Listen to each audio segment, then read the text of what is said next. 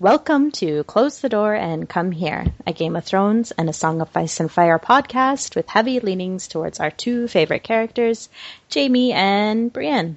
There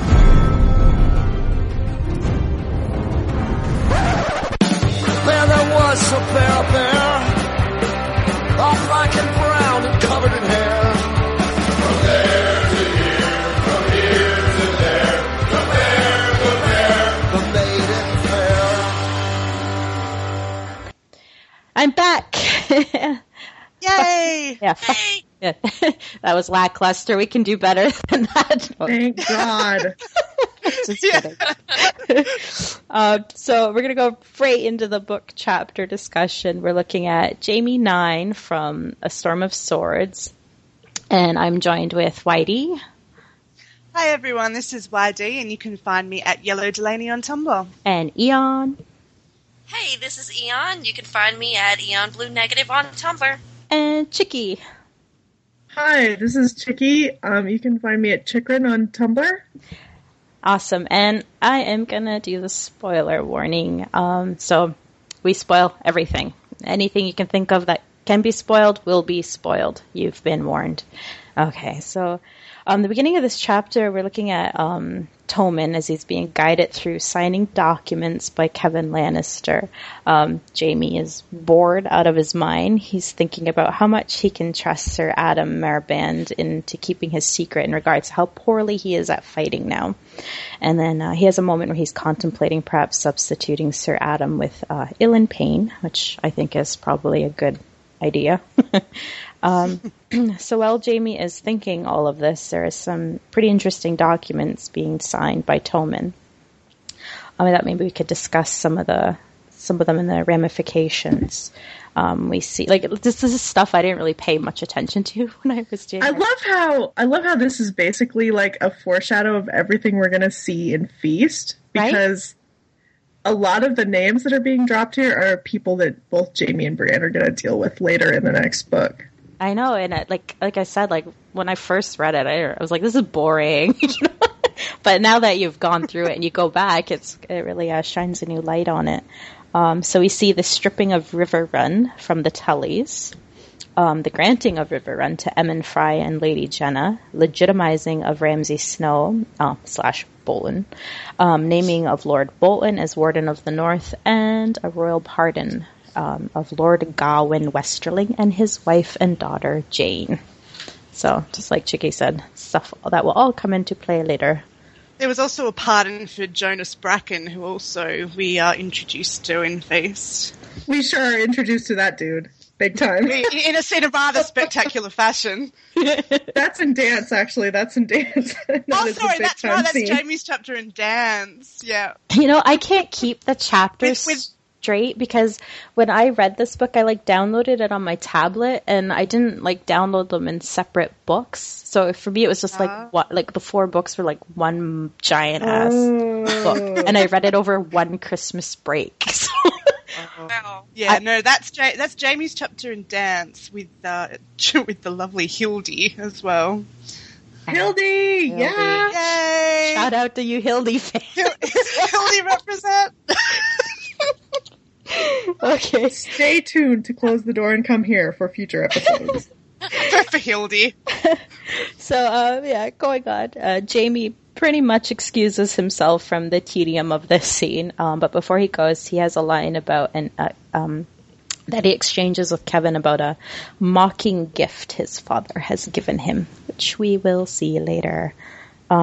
He sees Meryn Trant, who's keeping guard outside the door, and thinks how he needs to keep he needs to keep a secret about how bad a fighter he is now, from all his Kingsguard brothers. So he really doesn't trust the ones that are sitting there now. Jaime makes Do we blame him? Seriously? No. The Kingsguard is a mess. It really is. Vermin. Yeah.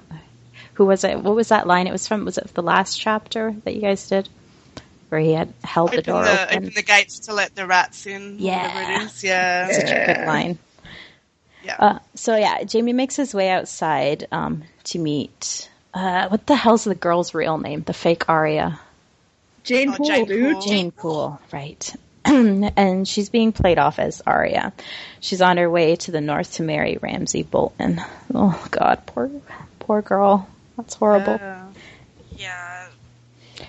There's a passage about dried blood being on the stable floor where Gregor Clegane had chopped a stable boy's arm off. Jaime thinks of how Gregor is suffering now for it, and with Pycelle's quote-unquote treatments, the medical attention he's receiving is quite horrible. They describe cutting away the rot of the flesh, boiled wine and bread, moldy bread, and then leeches. So, ugh. Not a good scene. So it's a nice passage actually, because Jaime he looks to the blood and he says that the sight of it makes him angry. You know, that the boy, I guess, was killed. It just highlights again that Jaime's not into this senseless violence or senseless killing. Also, what he's really mad about is the Kingsguard that were watching over, trying to get the crowd to move away. They were too busy watching the actual duel. Yeah, he is. He's also lamenting the ineptitude of his Kingsguard brothers. Yeah. Yeah. He's got a lot of work to do. Yeah, he does. We also get a bit about Tywin's need to appease the Dornish at any cost, and he won't allow the holding of the Dornishmen to figure out what poison that was used on Gregor. Stannis is also mentioned, and Tywin is sure he will never give up the war, wants to keep him from allying with Sunspear at any cost. And I was hoping you guys could help me out, but was that ever in Stannis' thoughts to do that? Because that seems like a really good idea to me. I don't think it ever was, just because of the basically break that there was with Dorne after Elia and her children were killed. I mean, Stannis is a Baratheon, he is Robert's brother, and I think Stannis would probably realize how difficult it would be to breach that. But it's a good idea. If you can get the Dornish on board, I'm sure that would be a definite plus. Yeah. I doubt it could have, though. He was probably smart to go north. And it was, it's interesting too to see that's what Tywin's thinking. Like he's always ahead of the game, you know. Tywin wants to close every single gap possible. Yeah. Yes. Well, if you also notice with Sir Gregor Clegane, he doesn't want Sir Gregor to succumb to his infection and die like that, because I think if he did, that would really make the Dornish really happy that, you know, Oberyn was the one that actually killed the guy. He actually wants Gregor to get better so that they can behead him and actually say, hey, see what we did? We beheaded Gregor Clegane for you so we can send his head back to you. That's thank you. It really does. Thank you for saying that, because I was kind of confused and a bit unclear why he wanted him to live. Well, right. And it reinforces how smart Tyrion was to try to make this allegiance with Dorne. Not that Dorne is especially powerful as far as soldiers or something like that, but how important it is not to have them working against you, basically. And it's great that Tywin is basically reinforcing how intelligent Tyrion was to make this, Myrcella Trystane alliance. Yeah, thanks, guys. I was confused. That's great. So, Jaime gets to the White Sword Tower, and inside his bedchamber, he finds Cersei. She asks him to talk to Tywin. He wants to take her off. Tywin wants to take Cersei off the council, and he wants to send her away to Casterly Rock. This is what she's telling Jaime. She doesn't want to be separated from her son. And I don't know. I kind of have a moment of having some empathy for Cersei here. Am I crazy? No, I mean, I have empathy for Jaime here. Okay. Don't you have empathy for Jaime? When he walks in and sees Cersei standing there, I mean, the scene that's set by George, this idea of Cersei standing in this beautiful gown, before the window with this beautiful view of the sea, before her, and Jaime walks in and sees her there, and she's just everything that's beautiful and lovely, and he actually thinks about how he wants nothing more than to just take her in his arms. Yeah. I find it so sad and beautiful. Yeah, he even goes into great detail about the dress, right? It's a white dress. He does. Green. I was just going to say, in response to your question, Laura, I think it's not it's not unusual, I guess, to feel some empathy for Cersei, because for her, essentially, everything is falling apart at this moment. So, you know, I mean, yes, she's not a very nice person. She's certainly a narcissist, but she's also not having a very good time. So I can give her some empathy. You're going to say something, Eon? Oh, I was going to go into how, like, Cersei's wearing white, and he even shows that in his room it's white and everything. And yes, it's just seeing him walking in there and seeing her like that. Yeah, I feel bad. And she is certainly dressed to impress, isn't she? Mm-hmm. She talks about how her gown is low cut to bare her shoulders and the tops Oh, of her yeah. breasts. Yeah. And then at one point, not too far from here, she takes out her hair and shakes it around. Yeah. She's here on a mission. There's no question that there's something important for Cersei that has drawn her here. Yeah. Yeah, I guess I could see that all in slow motion as her golden curls. Some kind of a White Snake song is playing in the background. Like a Phoebe Cates kind of thing. Yeah. Barry White is playing in the background.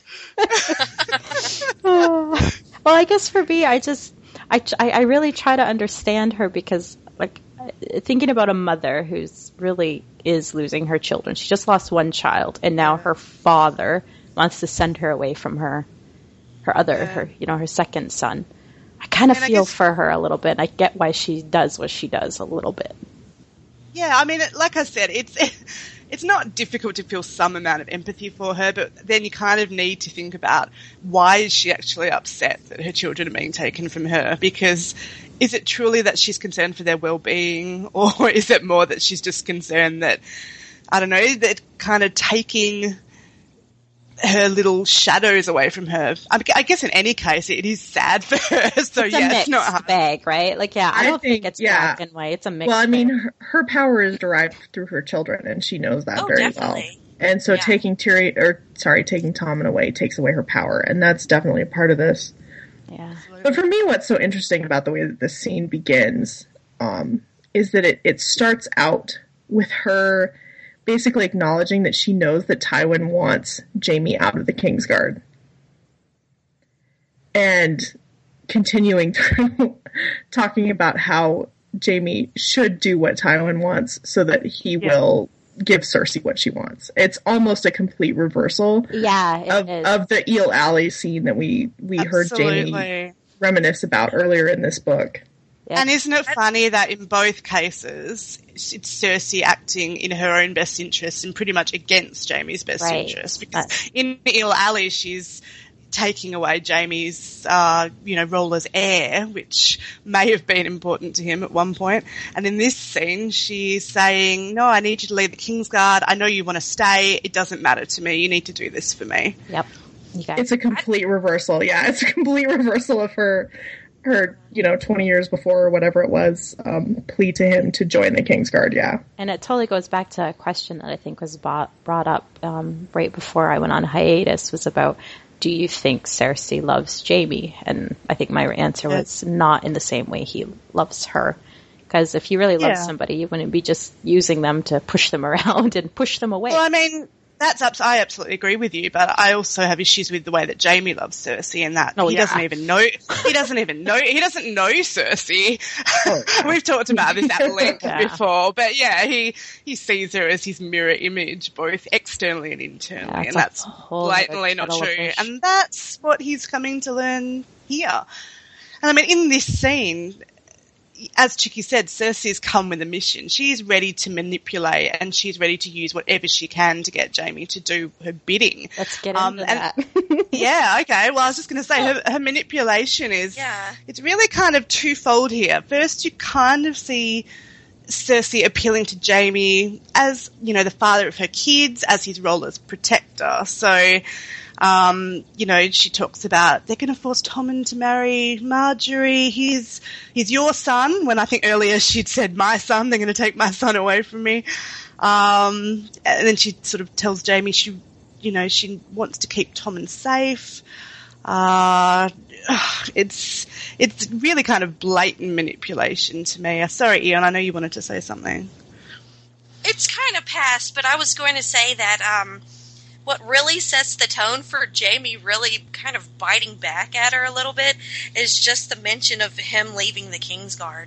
I think that really is setting the tone for this conversation. Absolutely. Jaime starts getting salty. So Yeah, he does. Yeah. Well, what it is that he is finally becoming aware of the fact that she has her own agenda, and that while he has usually been wrapped up in her agenda, in this case, she may not be taking his best interest into account. And it's funny how he's just never really considered that before, because their interests have always kind of aligned. And finally, they don't. Yeah, I was just going to say that is absolutely true and a really good point to make, I think. Because obviously Jaime has seen her do this kind of thing before. He's seen her manipulate her way through life, but I don't think it's ever been aimed at him. It's never really negatively affected him because, as you say, their interests have always aligned. So I think combined with what's happened to Jaime now, he's sort of got this new perspective happening, and now he can see what she's doing, I think, a bit more clearly. And it is pretty blatant in this scene as well, because like I said, she sort of starts appealing to his, the way he always sees himself as a protector. Well, and to his fatherly feelings, his fatherly duties toward his children, Yes, and his fatherly duties. And then when that doesn't work, she moves on to what she always moves on to, which is her sex appeal, or his love for her, essentially. Okay. I'm going to continue on with the recap. I might actually repeat some of the things you guys just said, but hopefully not too much. Go for it. Okay, so she calls Tommen his son. He reminds her that she never allowed that. He thinks of how he should have been the one to kill Robert. They discuss Bran and the man that was sent to kill him in his sleep. Jaime surmises that it was Joffrey who was sent as the assassin, who had sent the assassin. During the discussion, Cersei takes off her hairnet, and this is the beginning of the seduction, right? White Snake starts playing slow-mo. Sorry, can I just interrupt you for 1 second? Yes. And just, when you talk about, because I had that discussion about what happened to Bran, it's interesting to note that Jaime says, I'm not ashamed of loving you, only of the things I've done to hide it, the boy at Winterfell. So it's clear that Jaime actually does feel remorse about what he did to Bran. Which I think it's a direct line into Jaime's current point of view as regards their relationship, which is he's sick of hiding who they are and what they are. Right. Yeah. And I mean, isn't this the whole thing? It's kind of the crux of the issue.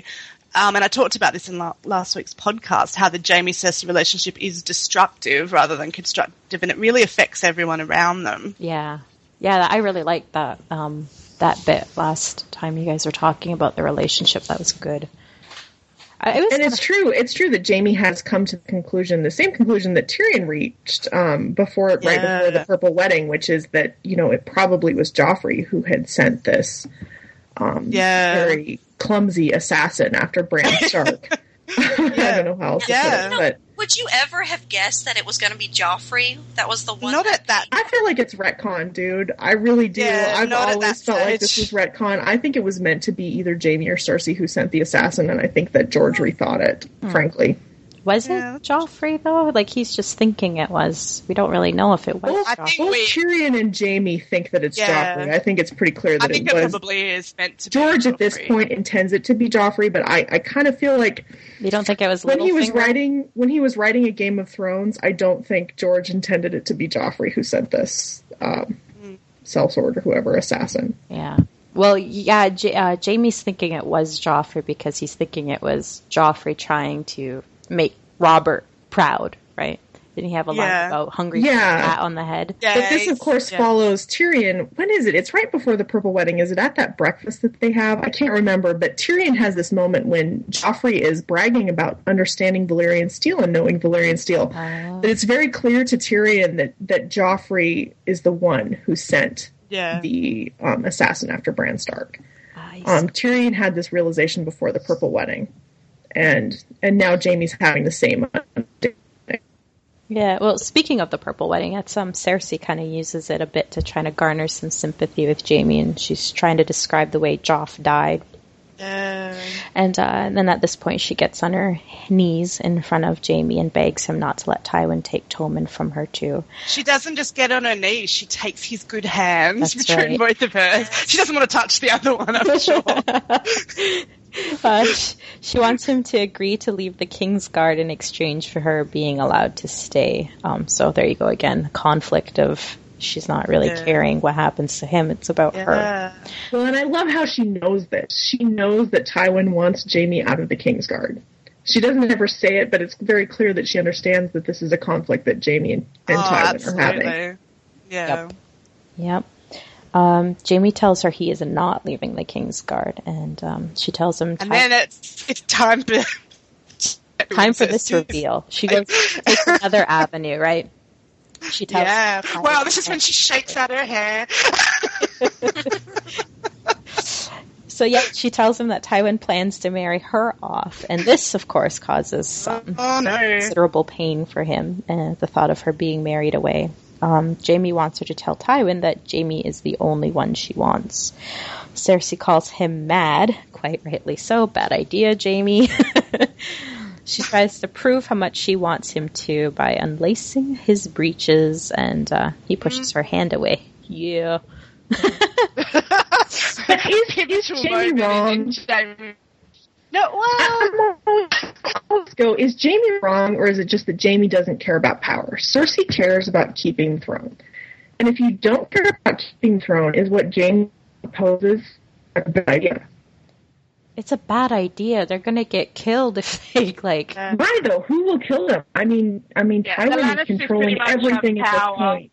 Yeah, the Lannisters they really hold all the cards.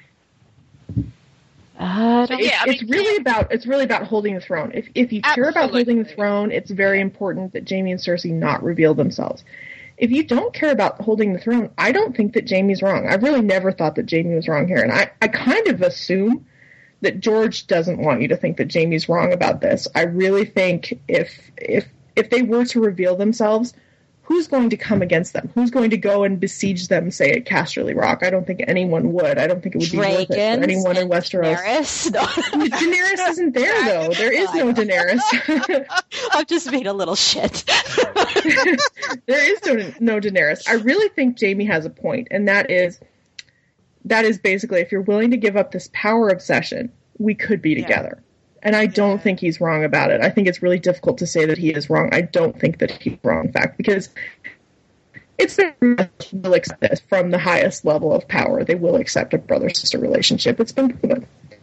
And, I think Jaime kind of gets written off as crazy about this, but it's funny because everything else Jaime does isn't crazy or isn't insane, and really is it crazy what he's saying, or is it just we will have to give something up in order to be together? I don't know. I hear your points, and I understand where you're coming from. I still think it's a bad idea. It's a bad idea if you want to keep the throne, for sure. Yeah. I would say now, especially at this point, with the Tyrell forces, even if they came out, it could be bad, because the Tyrell forces too in King's Landing right now. Of course, arrives in Tom as well at this point, or Joffrey. I mean, why the Tyrells against them? I mean, I don't know. I hear make this argument of the politics going on. I actually think kind of Jaime. I think if you don't care about holding the Iron Throne, I think Jaime might be the correct one here. Yeah, but she does. And leave it. Yeah, maybe that she does. That's she does care. Well, yeah. I guess that's the general idea here. Is what George is saying is that Jaime is really only interested in Cersei. He really just wants to be with the woman he loves, whereas Cersei is really just interested in power, and she will do anything to hold on to it. Right. I don't think Cersei would want to take that gamble, because she knows that her kids, they're supposed to be Baratheon kids, and that's where her power comes, and that's just too much of a gamble that she'd want to even take. I guess, maybe that's where the bad idea is coming from. Jaime's not realizing who his sister is. And the more he realizes who she is and how much she's not willing to give up for him, I guess that's where we're going to go with their story, the fracture that happens. Anyway, let's keep going. She So tries. this, I mean, I was just going to say this is somewhat of a mirror of the sept sex that we got earlier in the book. And Cersei even calls back to it, I think, saying that when Jaime rejects her, she says to him, the situation's no different. But it is different, I guess, because this is Jaime's place of work, and he feels really strongly about, I guess, staining the white cloak again. I mean, it is a mirror to me, because obviously back in the sept, Cersei was saying, not here, and here Jaime's saying, no, not here. Right. I guess I can kind of excuse Jaime pushing ahead back in the sept, not only because he'd been kind of starved of sex for a year or so and he's just really, really into it, but also because Cersei was clearly into it as well. Here Jaime really doesn't want a bar of it. He's really adamant that they not do this here, and Cersei doesn't seem to care. No, definitely a differing opinion on what is sacred. It's the honor thing with Jaime here. I mean, it's Absolutely. very clear that there's an honor issue for him Yeah. as far as And I desecrating the White Sword Tower. And I doubt that Jaime has ever denied her whenever it comes to sex. I mean, he's always been there for her, and whenever she's ready to have it, he's more than willing to do. Yeah, and that's evident, by the way, Her reaction. that's evident in the way that Cersei responds. She's confused and she's scared at first, because this has clearly always worked for her before. What is she supposed to do now? And I guess the answer to that is she gets angry and offensive, because she goes on this ranting diatribe of insults against Jaime. Yeah, it gets quite ugly. Let's go on to that bit. So she tries to prove how much she wants him by, I think I did this bit already, but she gets pissed anyway when he rejects her and asks, as Whitey was alluding to, asked if he had lost his manhood along with his hand. She calls him a coward for refusing to avenge Joffrey. He tells her he doesn't believe Tyrion did it, that Tyrion wouldn't lie to him any more than she would. And I was like, oh, Jaime. You fool. She makes a comment. Have we even really mentioned that they've been talking about Tyrion, and that, she's obviously very adamant that Tyrion was the one that killed Joffrey, and Jaime kind of is a bit iffy about that. He's not sure. Yeah, she's And that this continues to be an issue between them, clearly. It's a huge issue. That Jaime refuses to hold Tyrion responsible and refuses to kill Tyrion as she wishes. Yeah. This is really a crisis of Jaime's loyalty to his siblings. Well, we saw in the last chapter she has not been alone with him, and you can kind of assume that it's until this very moment. She hasn't allowed Jaime to be alone with her since he refused to kill Tyrion for her. Yeah. Mm-hmm. And she makes a comment about he can have Tyrion's. Oh, this part was awful. He can have Tyrion's head for a keepsake, and he can keep it over his bed where he can keep watch over him until his eyes rot out. Like, oh. She also does say to him that Tyrion's lied to Jaime 1,000 times, and then she says, "And so have I," which is a bit of a foreshadow to what happened. Oh, yes. I'm totally. She does. Yeah. She says, "This is the line, you great golden fool. He's lied to you 1,000 times, and so have I." Yes, and doesn't he tell her that she's a golden fool also? And if he will in Feast. He does later. Yeah, he does later. But what this is it's kind of a mirror of what Tyrion has talked about so much in his chapters, which is that there's a Cersei that Jaime gets, and there's a Cersei that Tyrion gets. Yeah. And Jaime is finally getting the Cersei that Tyrion gets, which is the Cersei who's not happy, who doesn't like what you're doing to her or for her. And that's what Jaime is finally getting and finally seeing here. And you get a feeling that though he's seen this Cersei has never been directed at him. Right. Exactly. It's if you're no longer of use to Cersei, this is the Cersei you get. Right. And it's ugly. It's really ugly. Yeah, so after the Tyrion head comment, that's when we see Jaime starting to get really pissed. And Cersei is all class act. She says, an angry cripple is not that scary, and then makes fun of his flaccid dick. we did have this Anon comment on our Tumblr page, and they were saying, please pay attention to Cersei's description of Jaime's cock. I think she said it was very small. Do you think it's true, or is Cersei an unreliable narrator? I think in this circumstance, Cersei is just being a total bitch. I don't think it's actually reflective of the size of Jaime's manhood. You would have to think it's probably breezy in there. It is a castle. And plus, during this conversation, he has become flaccid. Okay. I'm sure he's flaccid at this point. Whitey is our horse metaphor correspondent. Eon is our penis correspondent. Oh no! You need to ask Mr. Eon about this. Quick, can we get your husband to weigh in there, Eon? Yeah, let's do it. Let's do it. No, I can't. I don't know. I think if you have an angry woman furious with you and calling you a cripple, and I think anybody's penis is going to be a little small. Yeah, unless you're into that sort of thing. You're going to be deflated, and you're going to walk right into this phrase that Jaime uses that is so beautiful and so poignant, which is, I've lost a hand, a father, a son, a sister, and a lover, and soon enough I will lose a brother, and yet they keep telling me that House Lannister won this war. Isn't that especially... I think it's especially poignant, that thought, considering that of all the Lannisters, it's Jaime who values his family above everything else. So to him... Exactly.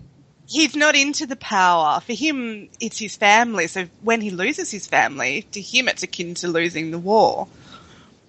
Yeah. It really is, yeah. I'm glad you read that, because I actually had that one written out too, so...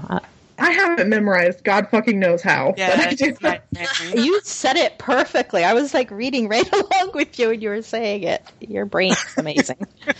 Okay, so Cersei leaves and Jaime puts his dick away.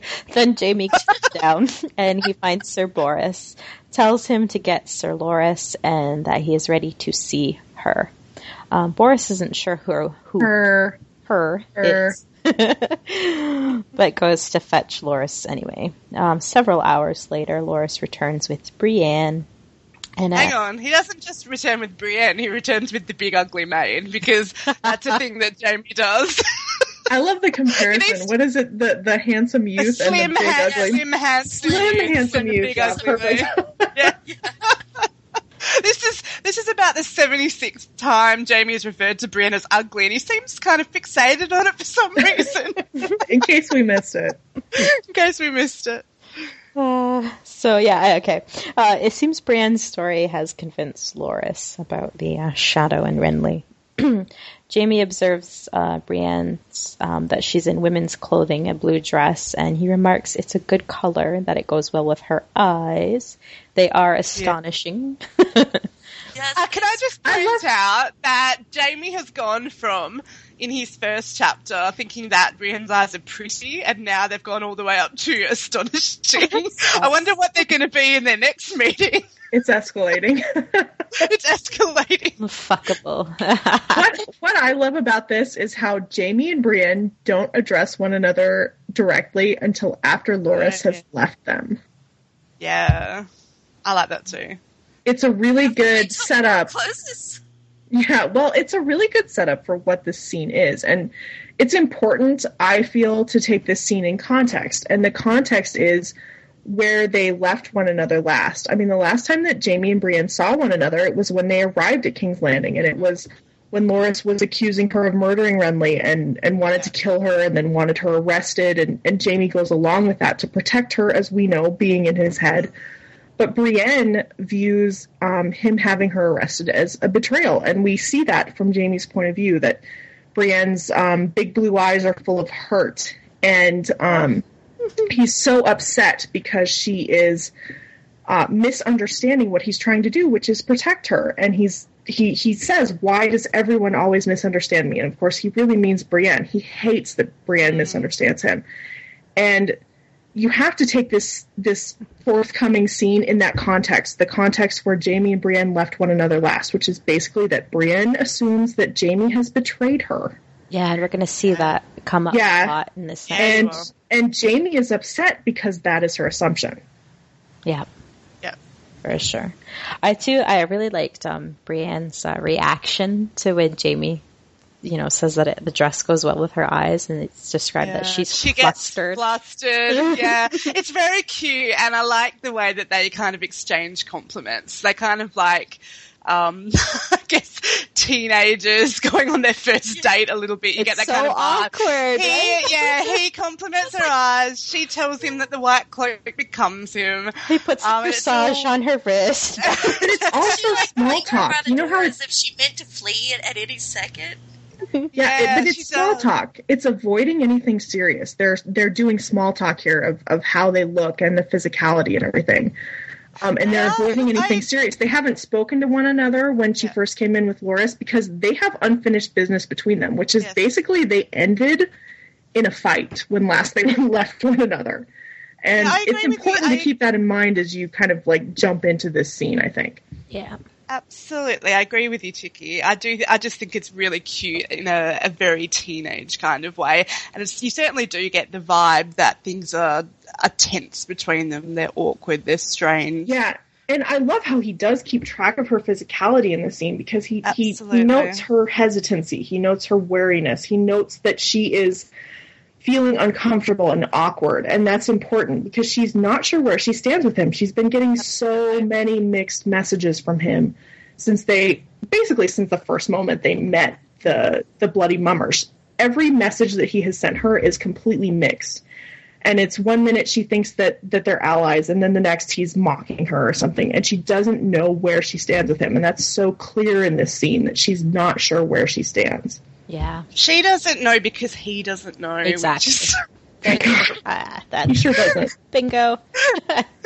And then there's this great line where he tells her to close the door and come here. Yay, shout out! Yeah. Can we cue some 70s porno music at this? We sure can. I'll have to look some up. Can't we just play Candy Liquor here? This is a line that comes in the context of them checking one another out. First he checks her out, and then she is clearly checking him out. Yes, she is. I've got to say that when she does compliment the white cloak, because she says it becomes you, that immediately is after Jamie kind of deriding himself, saying, "Oh, it's new, the cloak, but I'm sure I'll soil it soon enough." So it's kind of like Brienne immediately recognises that it's a painful thing for him, I guess, and she immediately tries to comfort him by saying, no, you didn't soil the white cloak. Not in my eyes. It becomes you. So, yes, she's checking him out, but she's also kind of trying to comfort him in her way, which I think is really lovely. Maybe come to terms with some things. Yeah. There's also to this bit where she asks him if he told Loris that she had honor, which I thought was such a great telling line because it shows how much she thinks of him to wonder if he believes she has honor. It's important of course, for her to be seen and to be understood. This is an ongoing thing with the two of them, which is, do you understand me? And does anyone understand me? And of course, we see as from kind of a meta perspective that the unique thing about these two is that they actually do both see and understand one another. And you're seeing the beginning of this. But of course, that line that she gives him, this moment where she asks him, did you mean what you said? Feeds into Jamie's feeling that she doesn't just believe that he means the best for her. This is a continuation to him of what happened in their last scene together, which is basically that she's not believing that he means the best for her, and he just runs with it. You can almost feel that he has pre-planned this conversation. I mean, he's ready to go with responses for everything that comes for pretty much the first half of what they're about to talk about in this exchange. Yeah.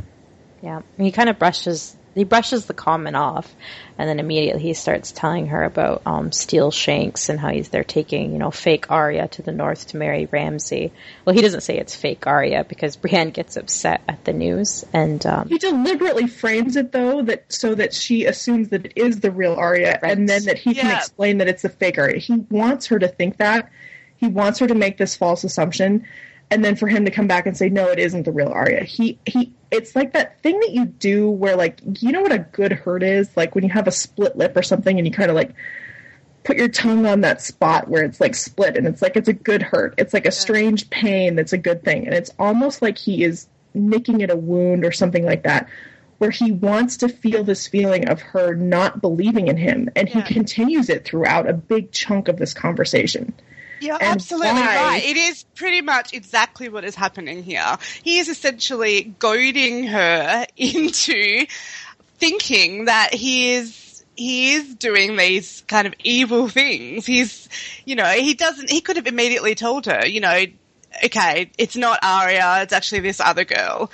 And I think He later could've. on He also... totally could have, yeah. Yeah, absolutely, absolutely. He should have led with that. Yeah. So I think you're right. You're right. He is courting this response from Brienne because, and I think you're right. Absolutely is. Yes. I think it might. I don't know. Do you think maybe it's too much for him to have her believe in his honor? Is that something that is too much I think for him it's to partly feel? that. I think it's partly that, and that he almost wants to feed into her point of view of him. It's a strange psychological condition where Yeah. when you know someone thinks ill of you, you almost want to make them say what they think of you. And that is the position Yeah, that I he's think- at with her. They had think reached you're right. this It's kind strange of like, camaraderie on the road from Harrenhal to King's Landing. They had reached this strange camaraderie where it's like she had begun to understand that he meant her well. And all of a sudden, as soon as they reach King's Landing, he's trying to protect her by having her arrested, but she interprets it entirely wrong in his point of view. And he's a teenager. He's a teenager inside, and he takes that entirely wrong. He hates it that she misunderstands him. Yeah. And I feel like this is just entirely an extension of that, because you can see every response he has clearly looks to me like something he's already thought about. He has planned this conversation. It's controlled hurt. Yeah, it is It controlled kind hurt. of is, you're right. And he is kind of like laying down the gauntlet by kind of going, hey, I'm going to prove you right. You're right. It's very Exactly. much... That's it. Yeah, I'm going to prove you right. Yeah, it's very much an emotionally immature kind of response. He is protecting himself in a way. Yes. So he doesn't have an emotion. It's kind of like taking this Yeah. away. It's like, yes, I know this is just probably what you're going to think of me anyway, so here you go, have at it. Bingo. That's exactly it. That's Yeah. exactly what this is to me. Yeah, because he's sending her away, and I mean, they've kind of bonded over this journey and everything, and he's sure that he'll never see her again. Yeah. Well, Yeah. Anyway, so she reminds Jaime of his oath, and he reminds her that the oath was taken at sword point, and then he reveals that it's not actually Arya anyway. She asks him why he's betraying his father's secret, and he says he intends to pay his debts. And they talk about the trial a little bit, and if she had seen it, she says she could hear it. Jaime thinks Tyrion is innocent, and Sansa is the one that poisoned Joffrey. Bran defends Sansa for the second time in their exchange, and he says, "There is the stubborn, stupid wench that I remember. My name is Brienne of Tarth," Jaime sighed. I do love how, like, she's like, while she's listening to him go over Tyrion's trial and everything, she's really sympathizing with him, and you know, she's going, you do not believe he did it. Yeah, she knows. She knows him. She knows him, and she basically, there's nothing in Jaime's words when he's telling her about Tyrion to suggest that he doesn't believe Tyrion killed Joffrey, but Brienne can tell anyway, either through the tone of Jaime's voice or his body language or both. So it's just another little hint as to how well they know and understand each other. Well, and to me, that moment reads as the moment where Jaime starts to lose a little bit of control of the conversation, because so much of what's gone before, you can tell he's decided. He's decided that he's going to give her the impression that he's sending Arya Stark north, and then slowly going to reveal it isn't actually Arya. And you can feel that he has intended her to misread him, because he is playing into this idea that she has, that he is a man without honor. And this is the moment where you kind of feel that he starts to lose control of their exchange, because she actually completely cuts through his bullshit and says, I was about to "No, say, I can tell you don't think your brother did this." She sees right through him, and that really affects him. You're right, it's not going the way he's planned. She actually knows him far too well, and that worries him, and you really can kind of feel the shift in Jaime's thoughts there. I guess, I don't know, it felt kind of like resignation to me, and that's when he goes to give her the gift, the sword. Right, yeah. So, Oathkeeper. Something he has clearly planned from the beginning. Like, there's no question he has planned this Oathkeeper reveal and exchange, and he wants this to be the moment where he reveals to her that he means good things for her, and that he has intended something good, and that he is intending to keep these oaths that, you know, as we saw him joke on the road, he knows that everyone assumes he's not going to keep this, and he's going to, and he's going to help her. And he has framed this exchange. When he gives her the sword, he does say, the blade comes with a price, which is another this way. Is clearly another term he's planned. He has thought about this. I mean, don't walk into this exchange thinking that Jamie hasn't decided how he's going to frame so much of this, because he has. There's no other reason for him to do this way. There's no way that Jamie wasn't aware of how Brienne would respond to him saying this gift comes with a price. No possible way. And of course she immediately does jump on that. She snaps at him and she tells him, I'm not going to serve the Lannisters, how dare you? She takes the bait. She takes his bait, yeah. She does. As he knew that she would, because not only does she know him, but he knows her. Yeah. Well, I don't know that he for sure thought that she would. It seems like he is genuinely angry that she does, but he set her up to take it, because it's almost as though he's testing her. I think he knew. I think that he would have been angry. He would have been angry anyway, because I don't know. Jamie is so complicated, and I feel like... I was going to say, maybe on a subconscious level, he was even setting it up because it would be easier to say goodbye to her if they were... I think that probably leaving angry with each other. Yeah. Well, not even necessarily leaving angry, but I feel like... Because he knows this is going to be a goodbye, and I think on some subconscious level, yes, that's painful for him. So, I guess that would make him, a little bit short with her and angry as well. And yes, I mean, I guess it's not a bad point actually, Lot, that if they leave things angry between them, maybe the parting won't be as painful. Who knows? Jamie is so layered. I'm pretty sure there's about 5 things going on in his brain. Yeah. Well, and because we know neither of them will look back at this as an angry parting. No, they neither of them will view it that way.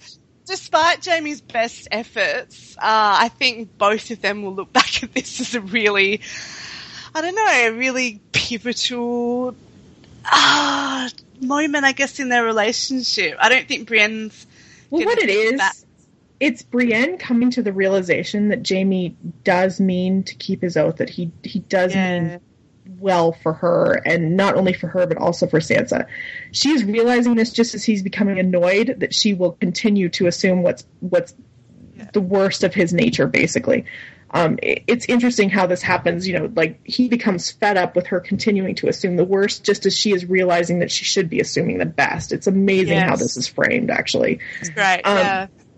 And from this point, they will jump off. And it's funny how neither of them will think of their parting as a particularly, acrimonious parting. They don't one of them view it that way. No, it doesn't ever come up again. Look at what's actually happening here. What's happening and what they will remember this as is that Jamie is entrusting Brienne with his honor. And Brienne that's the only thing she's going to remember here. She's going to remember that he gave her this priceless gift, and he trusts her enough and believes in her capabilities as a warrior enough to actually send her on this quest for his honor. That's exactly it. And that he's decided ahead of time what he wants her to call the sword. He's asking her, please call this Oathkeeper. And I mean, obviously on a meta level, this has to do with both of them trying to fulfill their oath to Catelyn.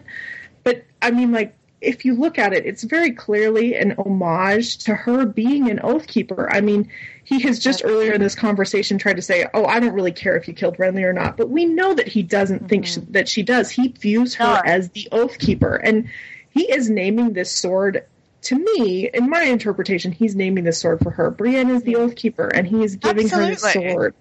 And she is the only one planned this. Yeah, she's she the is only one that he can trust because, yes, he really does believe in her honour. She is honourable. I think he said it before to the point of kind of stupidity in some ways. Stupidity, yeah, he does say stupidity. She will keep her vow no matter what. It is that important to her. So he I've is, always yes, loved by this. giving her this by giving her this quest, by giving her this priceless gift, he is saying, I believe in your honour, I trust you with mine. And Yeah, I saw What were you saying, Eon was Sorry. Go ahead, hey, Eon. Chicky, I'm back. You let me do my job.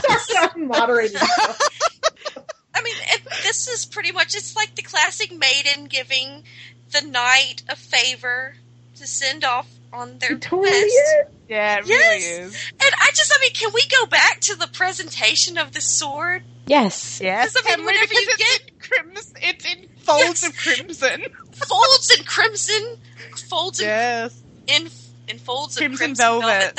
That's hot. I mean, I totally have that note, Eon. I was going to let it go. But yeah, listen to this. Jamie reaches for his sword. It's wrapped in folds of crimson velvet. Yes. What an odd bit of imagery that is. It's pretty And she sexy. approaches it as if it's about to We need bite to her. play Barry Wyatt. Bow chicka bow wow.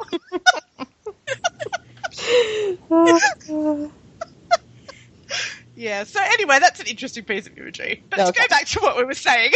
Well, I was like, it's interesting that he even tells her that, you know, the blade was forged from Ned Stark's sword and it was ice. Yeah, that's really lovely. And it's fitting that she uses it now to save Sansa from Cersei. Just the fact that he would vocalize that it's actually him. Yeah, and you know what Jamie's doing here is he's actively, he's not just, I guess, not acting in his family's best interest. He's acting against his family here by sending Brienne on this quest. He's acting Particularly against Cersei. Cersei. Yeah. Yes. Yeah, so he gave her his sword.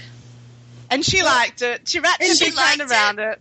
And She before she loves leaves it. him, we get this great exchange where it's very clear, and this is something that kind of comes up sometimes in discussion about Jamie and Brienne. She has no doubt that Joffrey is Jamie's son, and she brings this up, and she Yeah. says, Yeah. you know, she doesn't specifically say it, but it's very obvious what she's alluding to, which is, you know, Joffrey was your son. You know, are you okay with me going and saving the girl that you think killed him? Yeah. And this is meaningful. This is intense because this is Jamie and Brienne at a level of understanding that really you don't see either one of them have with anyone else. Right. Yeah, no, that's true because, I mean, I think he responds to that by saying, Joff wasn't really my son, you know, he was it's just more poetic than seed. that. It's Yeah, I don't want to read So it. poetic, yeah. Read it lots. He thinks Joff is no more to him than a squirt of seed in Cersei's cunt. Good line. And then I have brackets. But he also Good line. he also says, and because he deserved to die. And as Chicky Yes. said, this is Jamie and Brienne laying everything out on the table. This is them stripped bare. And Jamie actually follows that by saying to Brienne, I have made kings and unmade them. Sansa Stark is my last chance for honour. And this is like a really painful truth for Jamie that he has just been completely honest with Brienne now. And I guess it all becomes too much for him again, sort of sharing this part of his soul with her, because he then follows it by saying, besides, Kingslayer should band together. Are you ever going to go? Yeah. So, yeah, it's Can't him. deal. He cannot deal I was with going to this. say, What is emotion? this is Jamie reverting back to his sarcastic, flippant Right. self, because he is probably feeling some sort of whirlwind of emotion right now. And it's nice that Brienne's response to that is, I will find the it's girl beautiful. and Yeah. keep her safe for her lady mother's sake and for Yeah. yours. So Brienne's going to poor keep this Brienne, oath who for has- Catelyn. She's going to Yeah. keep it for Jamie, who she loves and who she believes deserves this last chance at honour. And she's going to see that he gets it, or she's going to die trying. And spoiler alert, she almost does. Oh, God. Well, and I she think has such a it hard just time means trusting, and yet she's trusting what he's Yeah. telling her. She's She not is, and gonna I think- trust easily. I think what's happening is it just means the world to Brienne that Jaime would entrust her with this really important thing to him. And she knows it's important to him because he's just told her. He's told her, this is my last chance for honor. Please name this sword over. I believe in you. I am trusting you with my honor. This thing that is really important to me. Yeah, it's a lot of pressure. It's very emotional. It's very emotional for the both of them. Yeah. And of course, Jaime throughout the scene deals with it as Jaime does by being and it's snarky. Finally, and it's important to say before we close out this chapter that you have Jaime dealing with two of the most important people in his life, and it's very clear that Brienne is one of the most important people in his life at this point. And he has not been honest with one, Cersei. He hasn't, breathed a word to Cersei about what he intends to do here, and yet to Brienne he has been completely forthright and honest and said, this is how I feel about Tyrion, that he didn't do this, and I want you to go and to completely subvert what Cersei's trying to do, which is capture Sansa and kill her as a co-conspirator in Joffrey's murder. I want you to go save her. Right. And it's really important to keep that in mind moving forward. Absolutely. Mm-hmm. So after she leaves Jaime, he lights a candle and opens the White Book, and he writes of his defeat at the Whispering Woods, his captivity at River Run, how he was freed for a promise unfulfilled, captured again, and then he writes of his maiming, and returned safely to King's Landing by Brienne, the Maid of Tarth. After he finishes, he thinks of how more than 3/4 of the page remains, and how he can now write whatever he likes. So, whatever he chose. Yeah. I love that. And you know what I really love about this little bit is that it is Brienne, I think. His meeting with Brienne, what's just gone down, that has inspired him. It's really lifted him, and it's a nice mirror to his earlier scene with Cersei, which, let's face it, would have been a real downer. And this is the first time that we've really seen Jaime appear hopeful since he's had his hand chopped off. And it's because of Brienne. No matter how confusing or infuriating or painful their interaction may have been for him, he's really hopeful here. It's really lovely. Do you ever get the feeling... Oh, go ahead, Eon, and then I'll go. I just love that he wrote Brienne in the White Book. Right. Yeah. Knowing Dunk's in there, too. I love that. Yeah. I was going to say, do you ever sometimes feel like George is just setting us up? Like he's leading us on. Like we're thinking Jaime's going to have this big redemption. I get worried. I guess I get worried with George's writing that he's just setting us up for heartbreak. I think he is setting us up for heartbreak, but I think his redemption will come. Jaime's redemption will come. I think it might come at the cost of his life. I don't know. Yeah? Anybody else? I mean, hasn't it already come? I don't know. I feel like Jaime has worked hard to redeem. I mean, I don't necessarily believe in the redemption arc, but I think Jaime has changed his priorities. It's very clear at this point that Jaime's priorities have changed. And for Jaime to change his priorities from his family's best interest and well-being to anyone else's best interest and well-being is a pretty marked change. Yeah, it's a big deal. And you see that right here at the end of A Storm of Swords. You see that he is choosing Sansa and Brienne's well-being. And make no mistake, he is sending Brienne out of King's Landing also to protect her. I mean, like, there's no doubt. Absolutely. At the end of the chapter before this, he's saying he has other debts to pay, and it's not just the debt to Catelyn; it's also the debt to Brienne. He wants to protect her. He wants to get her out of the mess that she's in with Loras, to send her on her way, and to keep her safe before he makes this move that he's about to make, that we're about to see, which he very well knows could end in his death. He wants to wrap up some loose ends before he does that, and Brienne is that final loose end. People often talk in terms of, he needs to pay for what he did to Bran. I feel like having his hand chopped off is probably at least partially goes some way to having him pay for that. But also the fact that we do see in this very chapter that Jaime does actually feel a great deal of remorse about what happened to Bran. Yeah. But I think I agree with you, Chicky. I think that I don't know whether there's going to be some big event that means Jaime is now redeemed. I don't think I don't necessarily think it's going to go down that way. I think, as you say, he's on the path to redemption or whatever's happening. You see that change in his perspective already. And yes, it's very important that he is now choosing his honour. He's choosing other people over what was most important to him, which was his family. I guess I just hope he stays on that path. I think he will. I hope so. I think so. I think the big thing is going to be with Brienne, but anyway, Yeah. we're getting ahead of ourselves. Yep. Okay, so we finished the Jamie chapter, but we have a bonus chapter. Well, a bit of a chapter. Little bit. chunk. We're going to talk about Tyrion.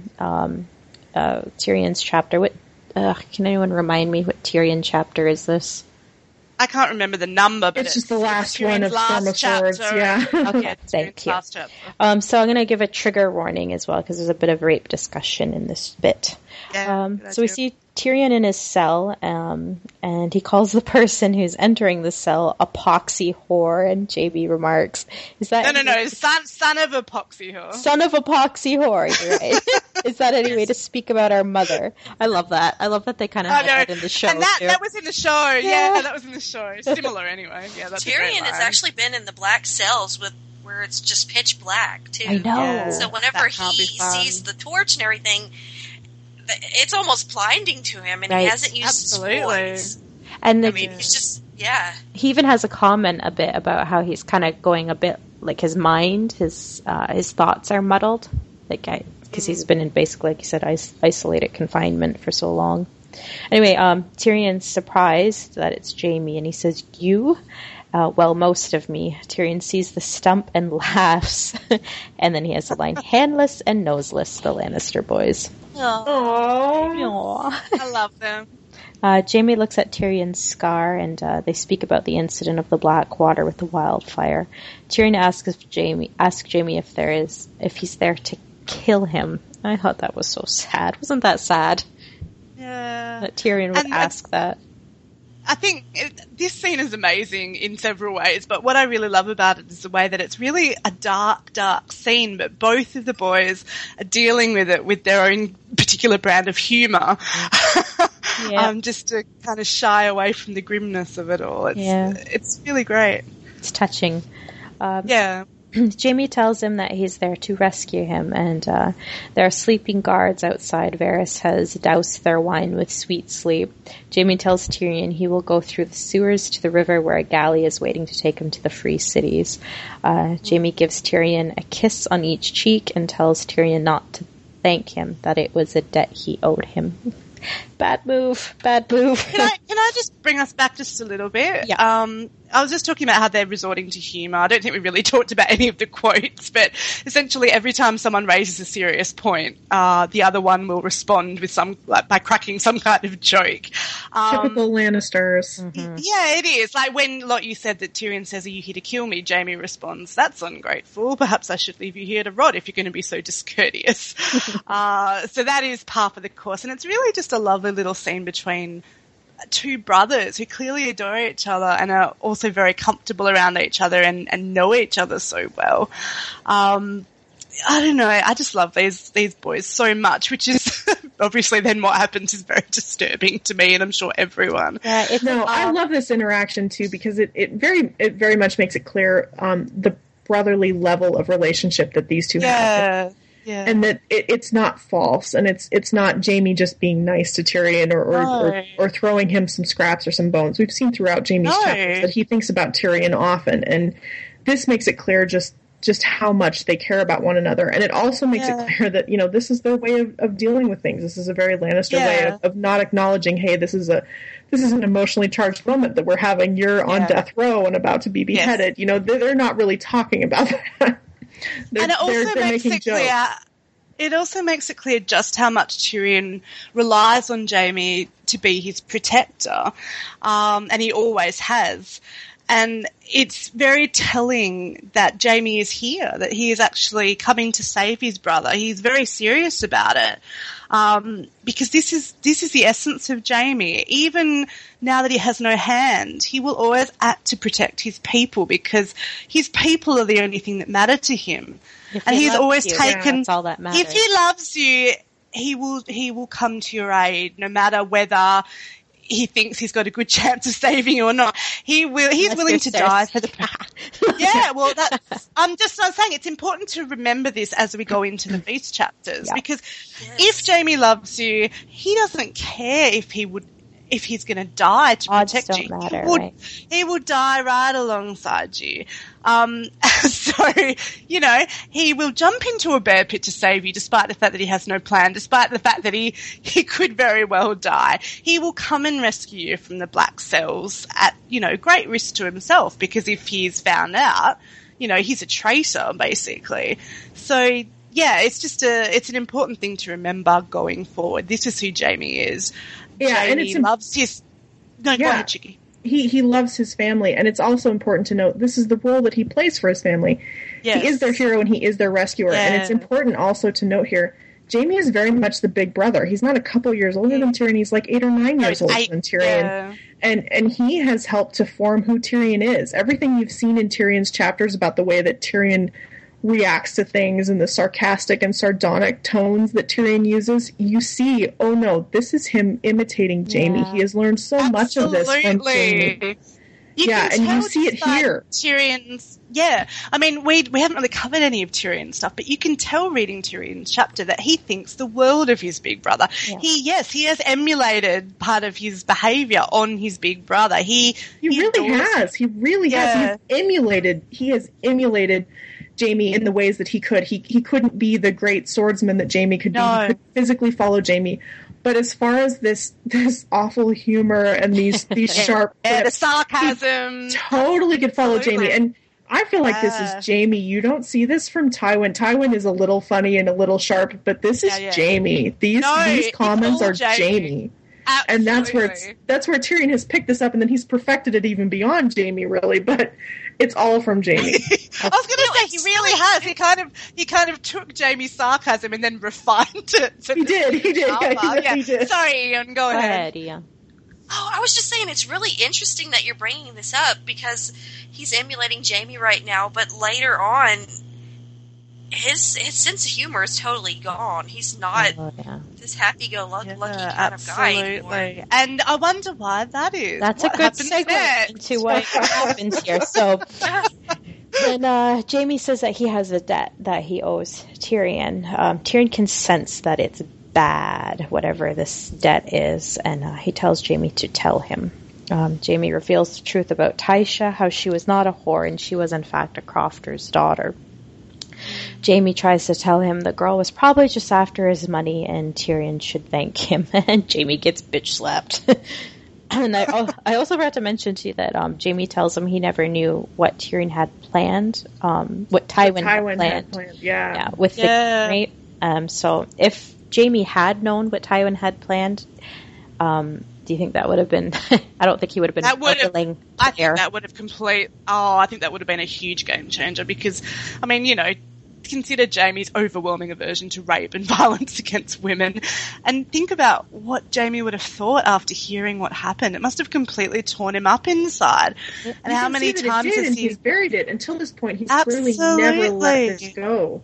Yeah, it's obviously something that has been there. You're right, Chicky. It's something that has just been a huge thing to him, and now he's just letting it all out. It's obviously a catharsis for him, but you know, at what cost? Because obviously Tyrion doesn't have the best reaction to it. No, he's furious, and he tells Jamie he'll get his, and a Lannister always pays his debts. And that's like some very serious, chilling language coming from Tyrion. And I love what Tyrion says about Jamie, that Jamie's afraid and that Jamie won't use his eyes. Yeah, Tyrion, it's just another indication of how close they are, I think. He really knows something's going on. And how deeply Jamie feels this. Yeah, absolutely. I just wanted to say, just going back to what happened to Tysha, it's kind of interesting to look at it from the perspective of the first time Jamie meets her and I guess what he last hears about her, I suppose. It's kind of bookended with Tysha being assaulted, and Jamie actually saves her the first time from the rapes and is then partially the reason why she is raped afterwards. So it's a really disturbing bit of dramatic irony there. It's horrible. Yeah, it's awful. So Tyrion tells Jamie to leave him, that he'll find Varys himself, and he asks Jamie if he can fight. When he learns that Jamie can't, he says that they will be well matched should they meet again. Jamie asks if Tyrion killed Joffrey. And that also pisses Tyrion off. He tells Jaime Joff would have been worse than Aerys, calls Cersei a whore, that she's been fucking Lancel and Osmond Kettleblack, and probably Moonboy for all he knows. So sad we didn't get this in the show. I'm so bitter. Yeah. I know, right? Like it's such a different parting for these. Yeah, books look, it's compared to just the book and show. I think the show made a really huge misstep in excluding this exchange. And look, I understand the issues with adapting books to television, but honestly, the excuse that, I don't know whether it was David or Dan, gave at the Comic-Con panel when someone asked why it wasn't in there, I think they said something like, oh, it would have required too long a scene, too much dialogue. I disagree. I call that bullshit. I call it bullshit too. This exchange is so important to both Jaime and Tyrion's characters and their relationship. And I was, don't hurt me, I was talking to Chicky about this yesterday. But isn't this why we fall so deeply in love with books and TV shows? Isn't it for the characters? Yes, plot is important, but it's the characters that we root for. It's the characters that we empathise with. It's the characters that we love to hate. So I think leaving this scene out of the show did no favours to either Jaime or Tyrion. And I think because David and Dan seem to have this weird concept that they need to make their characters all good or all bad for the most part. Yeah. And you see this really dramatically. They do. And Jaime, I guess, is one of them. Yeah, Jaime kind of is. Yeah, but with Tyrion, they really want to seem to make him this hero that you will always root for. But I think what they fail to realise is that characters like Tyrion in the book are relatable, are able to be empathised with because they're so well fleshed out, because of the nuances, because of exchanges like these. They have layers. Mm-hmm. Tyrion doesn't need to be portrayed as completely good to be an understandable, empathisable character. Anyway, sorry, I'm ranting. Yeah. But I really feel like this should have been in the show, and I don't think it would have taken a huge scene. Yeah, and I think that Peter Dinklage could have totally pulled off going absolutely the shade of grey, you know? Yep. Yeah. It would have been fun I think they watch. Just didn't want Tyrion who was a rapist. I think that's what it comes down to, if they were honest. Yeah. Sorry, I think... No, you go ahead, Laura. Oh, I was going to say speculation also is... You got to wonder what's going to happen. Like if Jaime and Tyrion live throughout the next two books, are they going to meet up again? And does Tyrion hang on to his anger? Well, that's a worry, isn't it? I mean, I think what else is interesting is that when Tyrion goes on his little rant, he says, after he says that Cersei's a lying whore and she's been fucking Lancel and Osmond and Moonboy or whatnot, he says, and I am the monster they all say I am, which is really quite an interesting contrast to what's happening with Jaime. Tyrion is kind of now saying, yes, I'm a monster. I am what society says I am. He's conforming to societal expectation of him. Whereas we've got Jaime, what he's just done with the White Book with Brienne, he's kind of freeing himself from societal constraints, saying, now I can do whatever I choose. My story is my own to write. So whilst we've got Tyrion falling, we've got Jaime rising. It's a really interesting contrast. Yeah, for sure. I think he really wanted to hurt Jaime. Absolutely. Oh, that's totally what this was. And isn't it interesting that Jaime got that from both Cersei and Tyrion? Yes, I was just going to say that. Time period. Yep. We definitely see that Lannister temper, right? They get hurt and they lash out. But it's also the two people that he was closest to that he loves the most to essentially become his enemies in a way. Strangers. They are. We call this Jaime breaks up with his family. That's what the end of this book is about. Well, that's what's isolated after this, right? And I think it calls back to his line about, I've lost a father, a sister, and a brother, and they say that the Lannisters have won this war. That is the theme of what's happening in these chapters. Sorry, Ian. They're falling As far as Tyrion's point of view, I mean, Jaime was the only family member of his that actually treated him like a real person, and he loved Jaime. Jaime was his protector, and whenever he met Tysha, he was in love with Tysha, but then, he's told that, she was just a whore, and everything, and he believed that from Jaime, and it's been how long? I hear you. Yeah, I think we've lost her. Just breaking up a little bit. I was just going to say, I was just going to agree with Eon. Tyrion's entire worldview is essentially changed with this conversation. Because as she was saying, Tyrion thought Tysha was a whore. He's now realised that not only was this woman not a whore, there is a woman out there that might have loved him for who he is. And really loved him. I mean, he's had to deal with Shay, that was a prostitute. Shay, who was a poor substitute, basically, for Tysha. So, he not only learns that maybe someone actually loved him for who he is, but the person he thought loved him for who he was, Jaime, has actually betrayed him. Yeah.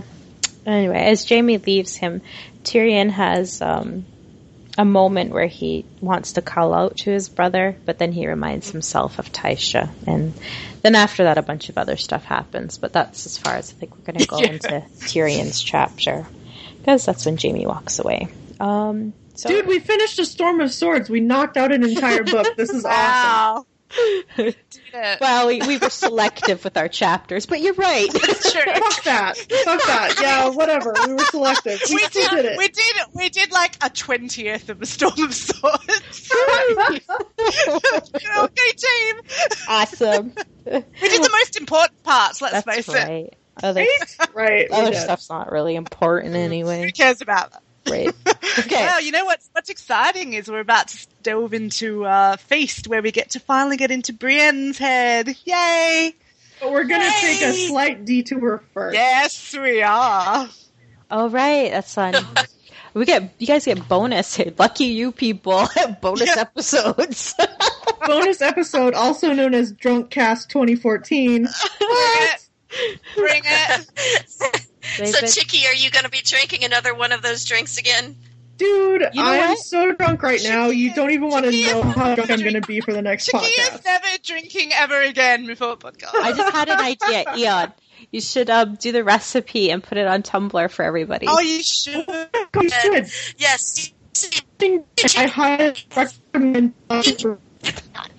We both feel like broke-ass robots right now. I was going to say, I love that Chicky was actually managed to pull it together for this podcast. I'm really impressed at her. She's amazing. How coherent she is when she talks. So, like, I'm so passionate. Entire passages verbatim. Like, I could not do that drunk. Only drunk could I remember that. That's the key. I think, Lot, if you want to do that drunk, you need to have read the books as many times as Chicky has. Oh, God, we're screwed. Get on it. Can we get the thank yous, please? We sure can. Our first one is from So Hard to Leave You, Brienne. And she says, your analysis are the best. You are so passionate about our ship. The chapter with the dream in the bear pit is the most romantic I've seen. Thank you, girls. Sorry I'm late. Better late than never. Thank you. Better late than never, thank you. Yes. We will take it at any point, even if it's about, I don't know, episode 3. Go ahead and just thank us. All right. Our next one is an anon. It says, can't wait to hear next podcast. You guys are amazing. Please pay attention to Cersei's description of Jaime's cock. I think she said it's very small. Do you think it's true? Or is Cersei an unreliable narrator? Good luck with your podcast. I don't think he really has a small cock. It was just cold, and they got into a kind of a salty argument. It can't be that small. She seems to have liked it okay up until now. Yeah. I'll have to weigh in with Mr. E. Yeah, let us know. Definitely. We need his professional opinion. Was that all of them, or is there another? No, we got 2 more. Okay. Okay, another nod. I enjoyed last podcast, especially because of Aaron. More Aaron, please. Aww. Yes. Well, the thing is, Sorry, Eon, what were you saying? Well, I say that even if one day, if, say, YD wants to take a break, we might have Aaron, because there always has to be an Australian in podcasts. It's so true. And I just want to say, Relly was great on that podcast. Relly was amazing, too. Thank you, Aaron and Relly. We really enjoyed having the both of you on. I missed out on all the best chapters, and so... Hey, you came back for Jaime giving Brienne his sword, which is the most important. Yeah. I really bookended this, didn't I? Hey, and Right, you know literally. what? You're going to be here. You'll be here for next week, too, whenever wait, Saturday? Yeah, Saturday. Saturday. Bonus. Yeah. Thank God you're back, Lot. Thank God you're back. Yes. Yay! You're just happy because you can drink again. You didn't miss me. Exactly. You missed So happy me to be drinking again. Oh my God. Was there one more thank you? We got one more, okay? And it's from another Anon. We've had a lot of Anon thank yous. Here's the last one. It Mom? goes, Mom. Sorry. It goes, I just wanted to say thank you for this amazing podcast. It's the highlight of my week. I'm sorry to admit that the show ruined JB for me a bit, but thanks to you, I'm loving it more than ever, and I'm dying to reread. You reminded me how awesome they are and how badly Jamie wants her to have a good opinion of him, Oh. That's even that's better really than he has of lovely. himself, and how angry he gets when she doesn't. My thirst Really for does. next book is stronger than ever, and I can't wait for you to discuss future JB chapters. That is so Aw, sweet. Thanks, you so Anon. much. we're the They're lovely. highlights in someone's week. That's awesome. wow. Right. That's possible. We've restored That's their cute. faith in Jamie and Brienne. That is like We've I done love good that. in the world. Our work here I is done. love that. Yeah. So what you're saying is that they're as drunk as we are. That's awesome. last but not least, we did get a fan art today from the lovely Did Lady we? Brienne. Yes. Oh, I Oh haven't my seen God, it. yes. Well, I- Nibley. Yes, it is Nibley so there. I only just woke up before this podcast. Oh my gosh, I you haven't need even to check seen it out. it. I will. It's based off of when Jamie's telling Brienne that she should be blowing him kisses. Oh. Oh my god! and it's something else, not penis. Oh It's my my! favorite pot. Yay. She says that you should be blowing me bubbles. That took a Love different you. turn than I was Yeah. Lady expecting. Brienne. Nibley, thank you. Yes, So it that is one's so your cute. mom. I need to check that out now. Okay. I actually reblogged it to our Close the Door and Come Here Tumblr. Awesome. If you want to check it out. Awesome. Thank Thank you. Can't wait to Neil. see it. Speaking of our Close the Door and Come Here Tumblr, you can follow us there. You can also leave us a message at closethedoorand@gmail.com. Rate us on iTunes, you Australians and you United Kingdom people. I am so ashamed Yes. of my fellow countrymen. Yeah. I love how you're calling people out. I am now. You know what? Put your Tim Tams down and put your Put your Put your top knobs down. Dude, what about the Canadians? We haven't had a review from the Canadians in a while either. Put your poutine down. Put your Tim Hortons down. fine. Yeah, you guys too. Everybody, We're back, baby. Lots back. We're all back. We With love you. it. There we are. it's good to be back. It's good to It's be back. good to have you back. And shout out to Rose Papillon and Relly for last week. Thank you, you guys. You were awesome. Yes. You were Yeah, awesome. thanks, guys. It's awesome. You are. All right. Good night. Good night, everybody. We love you. Bye. Bye.